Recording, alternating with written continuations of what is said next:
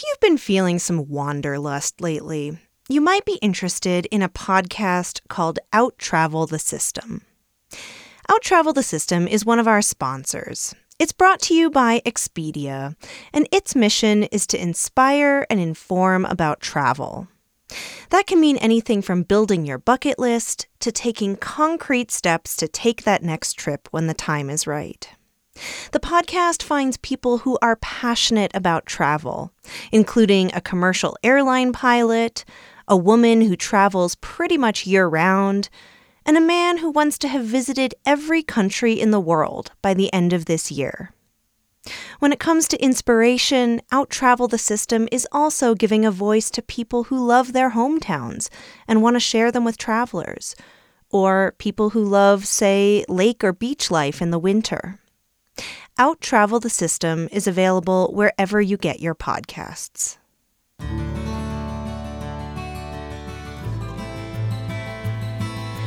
Hi, I'm Willow Belden, and you're listening to Out There, the podcast that explores big questions through intimate stories outdoors. To start things off today, I have a quick announcement. All of our t-shirts, tank tops, stickers, and other merch is currently on sale. We're making way for a new line of products, and all our existing inventory is 40% off. It's selling fast, so if you want something, make sure to put in your order soon. Just go to outtherepodcast.com and click on the merch tab. And now, on to our story for today.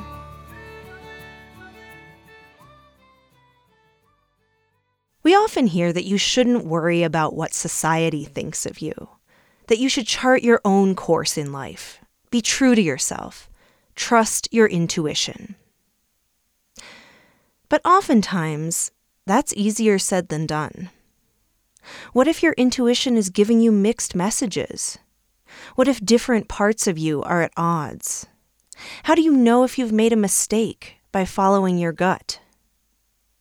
Today's story takes us from the mountains of Colorado to the hills of Ohio and explores the difficult process of learning to trust yourself, both on a mountain bike and in life.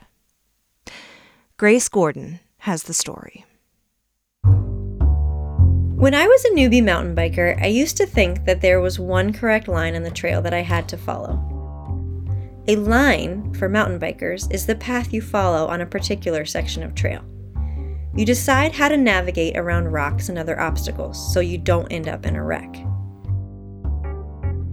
As a novice, I worked hard to stick to the lines my boyfriend chose.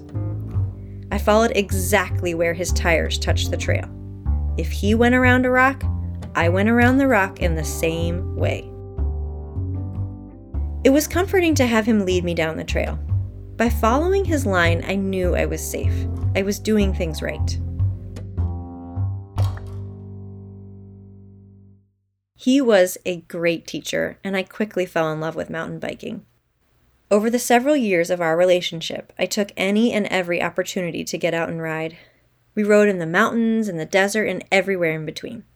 He was my coach, my cheerleader, and my personal bike mechanic. Eventually, my confidence in my skills as a mountain biker grew, and I began experimenting with my own line choice. I found that even if I didn't follow exactly where my boyfriend went on the trail, it worked for me. In fact, my line often worked better for me than his. But it didn't take long for that confidence to be called into question. Turns out, charting your own path on the trail, and in life, isn't a linear process. It's not always as glamorous as you might expect. From the outside, I was living the perfect outdoorsy life, a life that I always thought I wanted. I lived in Durango, Colorado, which is a nature lover's paradise. We went on outdoor adventures every weekend. I was surrounded by natural beauty, and my boyfriend loved me deeply. And yet, something was eating away at me on the inside. Something I wasn't quite ready to admit to anyone, even myself.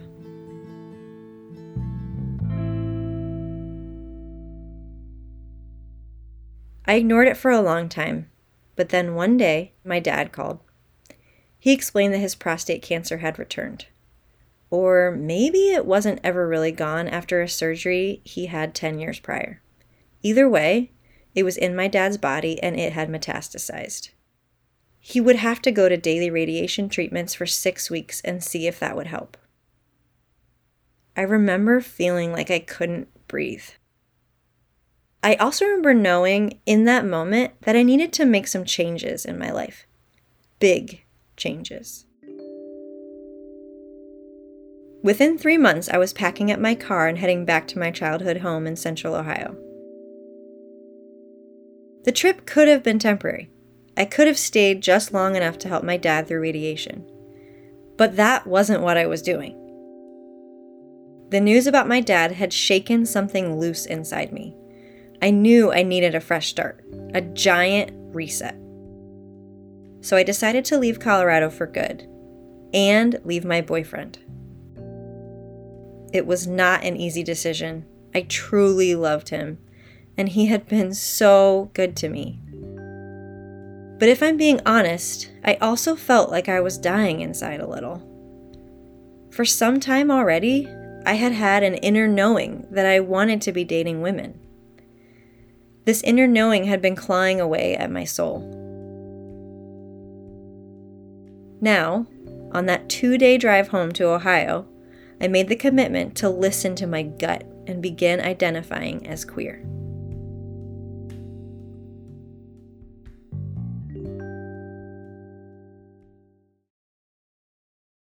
When I told my family and friends that I now identified as queer, a lot of them were confused. To start with, they didn't understand the term. They thought the word queer was derogatory. I found myself explaining that queer was a term that actually meant freedom for me. Because being queer just means that you identify as anything but heterosexual. It was my statement that you don't need to know the details, but I am now part of the LGBTQ+ community. Another common question was, "You're 37. How did you not know this when you were younger?" I found myself explaining that it is actually very common for women especially to realize later in life that they identify as queer. It is so hard to recognize these feelings when you fall somewhere in the middle of the continuum of sexuality, because our society is so heteronormative. Despite all the questions, I found most of these conversations with family and friends to be healing. I could tell they were trying to better understand me, which typically came from a place of love and eventually led to acceptance. The people who I confided in when I first returned to Ohio became my support system. That didn't make it easy, though. Moving home to be closer to my family while my dad was treated for cancer was like ripping a Band-Aid off that was attached with duct tape on tender, vulnerable skin. It was a combination of heartache and raw sting. First, there was the fear that my dad might not recover from his illness. I remember helping family stack firewood one fall afternoon. I asked when Dad was going to be able to help with chores like this again. My mom stopped stacking wood and looked at me. There was a long pause and tears were in her eyes. I could tell she was trying to figure out what to say, and finally she answered, "He might never be able to do tasks that are this physical again." I was shocked. My dad had always been so strong and energetic. The thought that he might never be able to do something as simple as stacking firewood seemed unimaginable. At that moment, the danger he faced suddenly seemed very real, and the world around me felt fragile and precarious.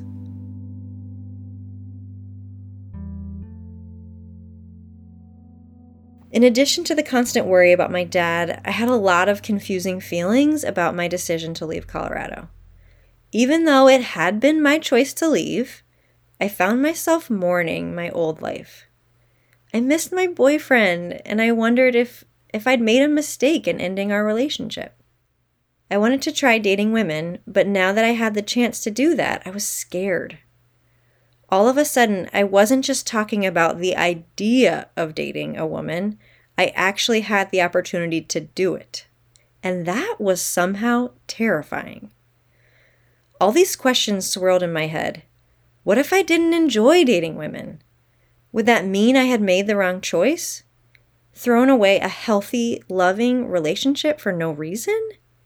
Or even scarier, what if I did enjoy dating women?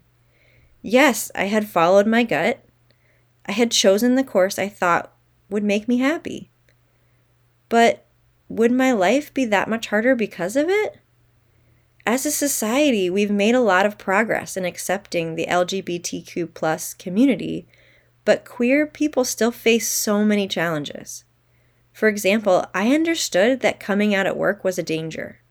Queer Ohio workers are not protected by any laws regarding discrimination based on their sexual orientation. I wondered, if I couldn't be my true self at work, where was I safe to be myself? I had been so sure that it was time to start picking my own line in life. But now, the reality was lonely and isolating. To help heal the pain and process all of these unfamiliar feelings, I turned to something that had always brought me solace back in Colorado: mountain biking. One weekend, I went over to a trail outside of Columbus. I was looking forward to some fresh air and exercise, and I was also looking forward to kicking some serious butt on the trail. After all, I learned how to mountain bike in Colorado, and this is just Ohio.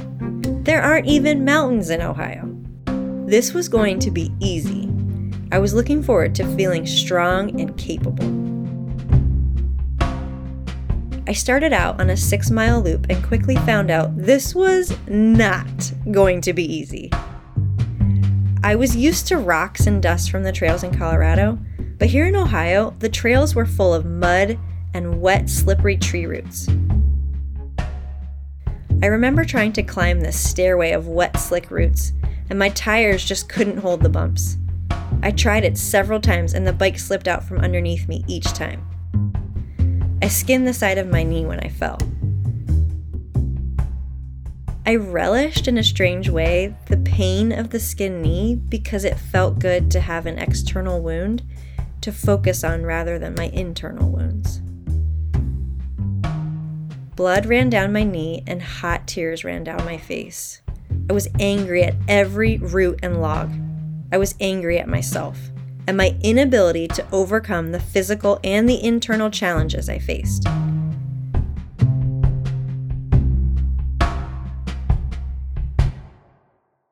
During that first ride, I ran into a lot of obstacles on the trail. Each time I failed to navigate what should have been an easy stretch of trail, these feelings of self-hatred would bubble up, and several times I ended up in tears of frustration in the middle of the trail. I made it through the ride that day, but I didn't go back to that trail for a long time. Hey, it's Willow. We'll hear the rest of the story in a moment. But first, if you're like Grace and you spend a lot of time outside, chances are you also end up going to the bathroom outdoors sometimes. And if you're female and or you squat when you pee, you have to figure out the logistics. Do you bring along toilet paper and then pack it out when you're done? Do you drip dry? Let's be honest, neither of those options are very appealing. So, what to do? This is where something called the Kula cloth comes in. Kula Cloth is one of our sponsors. They make high-tech reusable pee cloths. Pee cloths are just what they sound like. They are something to use instead of toilet paper when you have to pee outdoors. I've been using them for years, and they are a total game changer. Worth every penny.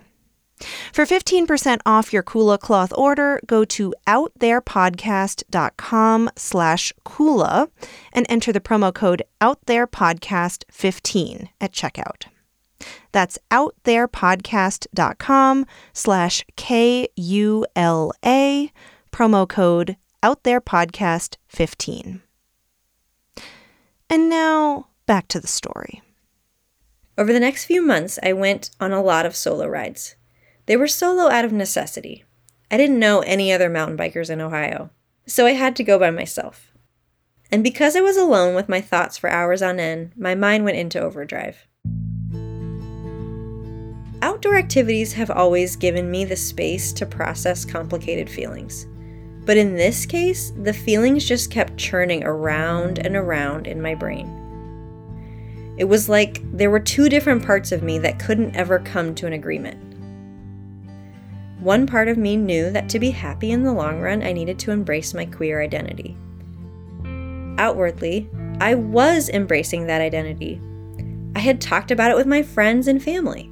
They were all supportive. And yet, another part of me was angry at myself. Deep down, I still didn't accept my own sexuality. It felt shameful, wrong. Why couldn't I just be normal? It would make my life so much easier if I could just feel peace dating men.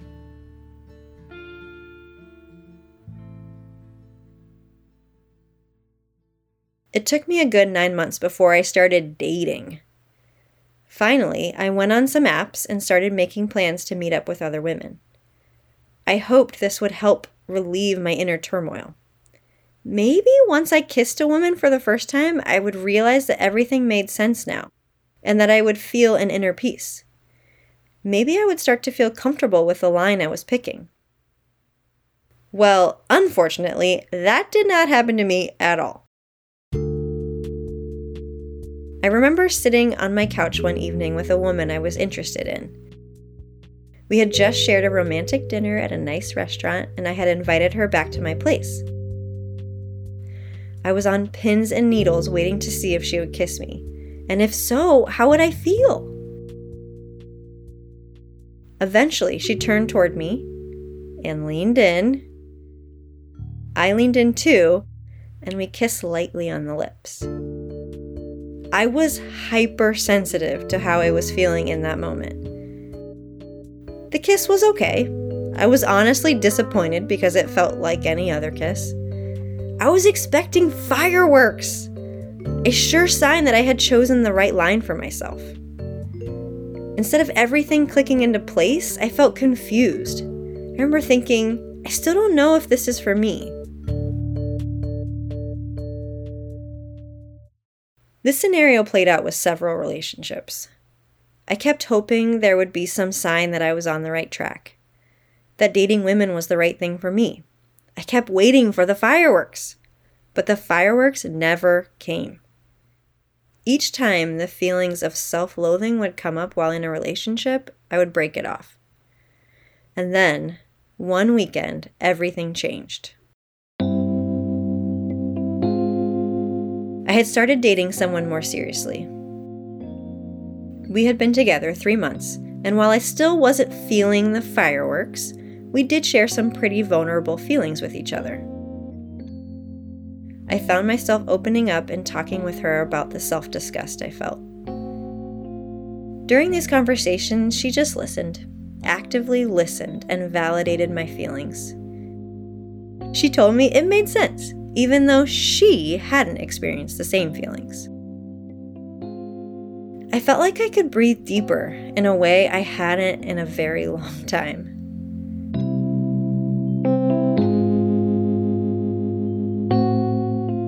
And then we went on a backpacking trip together, along with my twin sister and one of her friends. The trip was a lot of fun, but kind of unremarkable. We did all the things you do on backpacking trips. We hiked. We soaked our feet in cold springs. We sat around the fire telling funny stories and laughing.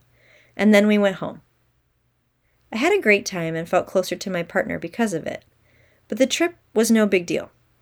However, after the trip, I had a conversation with my sister that I will never forget. I have always said that my twin sister is my mirror in life. She knows me better than anyone, and she can tell it to me straight. So after the trip, I asked what she thought of my new partner. My twin took a moment and said, "I have never seen you happier or acting more like yourself with anyone else." In that moment, something clicked. I realized I was looking for the wrong clues. I had been waiting for fireworks when what I really needed was a sense of hopefulness and peace. And for the first time, I had that. It was like things within me had aligned and the internal conflict had disappeared.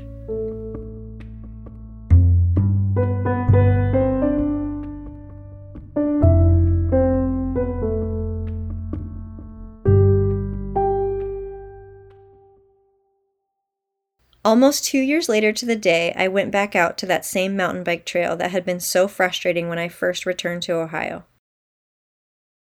I had been getting more comfortable with the terrain on other trails in the area, and I was starting to actually enjoy mountain biking again. But now, as I started down the trail, I felt nervous. The memory of that first ride came rushing back over me. My heart started pounding as I thought about all those slippery routes, all those obstacles that would still be there this time around. It was probably going to be just as hard. I worried that I'd flounder again, and all those feelings of self-hatred would come bubbling up. I started pedaling, wondering whether I was making a mistake to come back to this trail. But when I reached the first log on the trail, it didn't look so menacing after all. I had navigated hundreds of logs like this on other trails by this point, and this one wasn't any harder. I rode up to it, kept pedaling, and rolled over it smoothly. No big deal. Then I came to the bottom of the infamous Rudy Hill, the hill that had been so humbling before. I took a deep breath and started up it. To my surprise, I made it up the incline without any trouble at all. What had seemed like this insurmountable obstacle 2 years earlier felt like a small and even fun challenge. When I finished the trail, I stopped, felt my heart beating hard in my chest, and thought about how far I had come in both my mountain biking skills and my self-confidence. What had felt daunting was now beginning to feel peaceful and like an exciting adventure. I knew how to pick a line on my bike, and I was having fun with it. And the same was true for my personal life. I was starting to have fun dating women.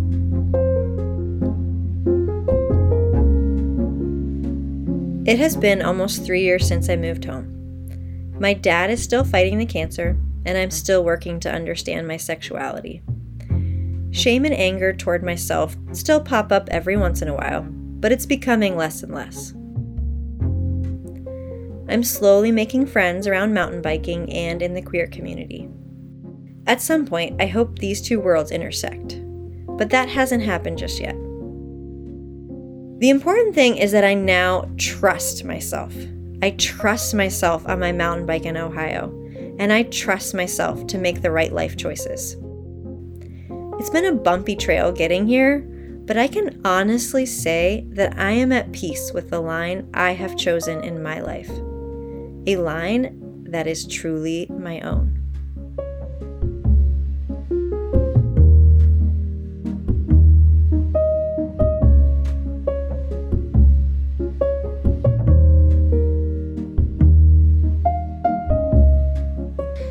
That was Grace Gordon. She's a preschool teacher living in Columbus, Ohio. Thank you to Ben Montoya for helping out with sound design for this story. Ben was my very first intern ever, and I am so proud of everything he's been doing the past few years.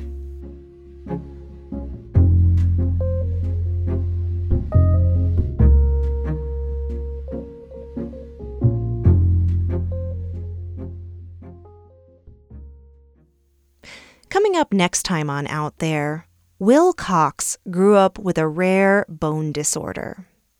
As a kid, he was constantly breaking bones, taking medication, getting surgery after surgery after surgery. It definitely made me see the world as a really dangerous, scary, evil place.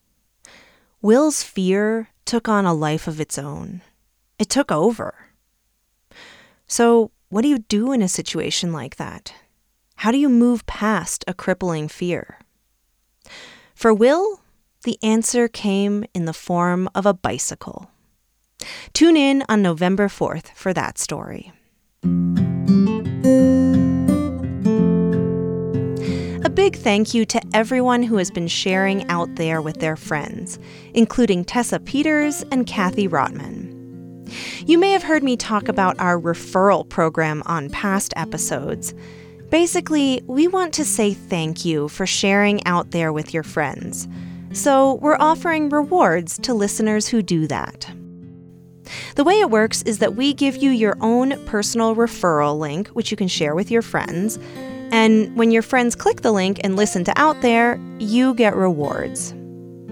What are these rewards? Well, for example, when you get your first referral, I'll give you a shout out on the show. And the person with the most referrals by the end of the year will have the chance to be interviewed by the Out There team, and we'll make a little story for you based on that interview. To get your personal referral link, go to outtherepodcast.com/share.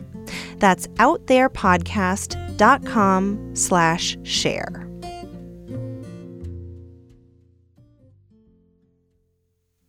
I also want to thank all of the listeners who are supporting Out There financially, including Sarah Kaplow, Phil Tim, Doug Frick, Tara Jocelyn, Deb and Vince Garcia, and Caitlin Bagley.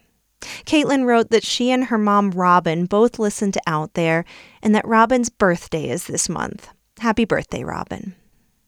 If you're enjoying Out There and you'd like to make a contribution of your own, go to outtherepodcast.com and click the support tab.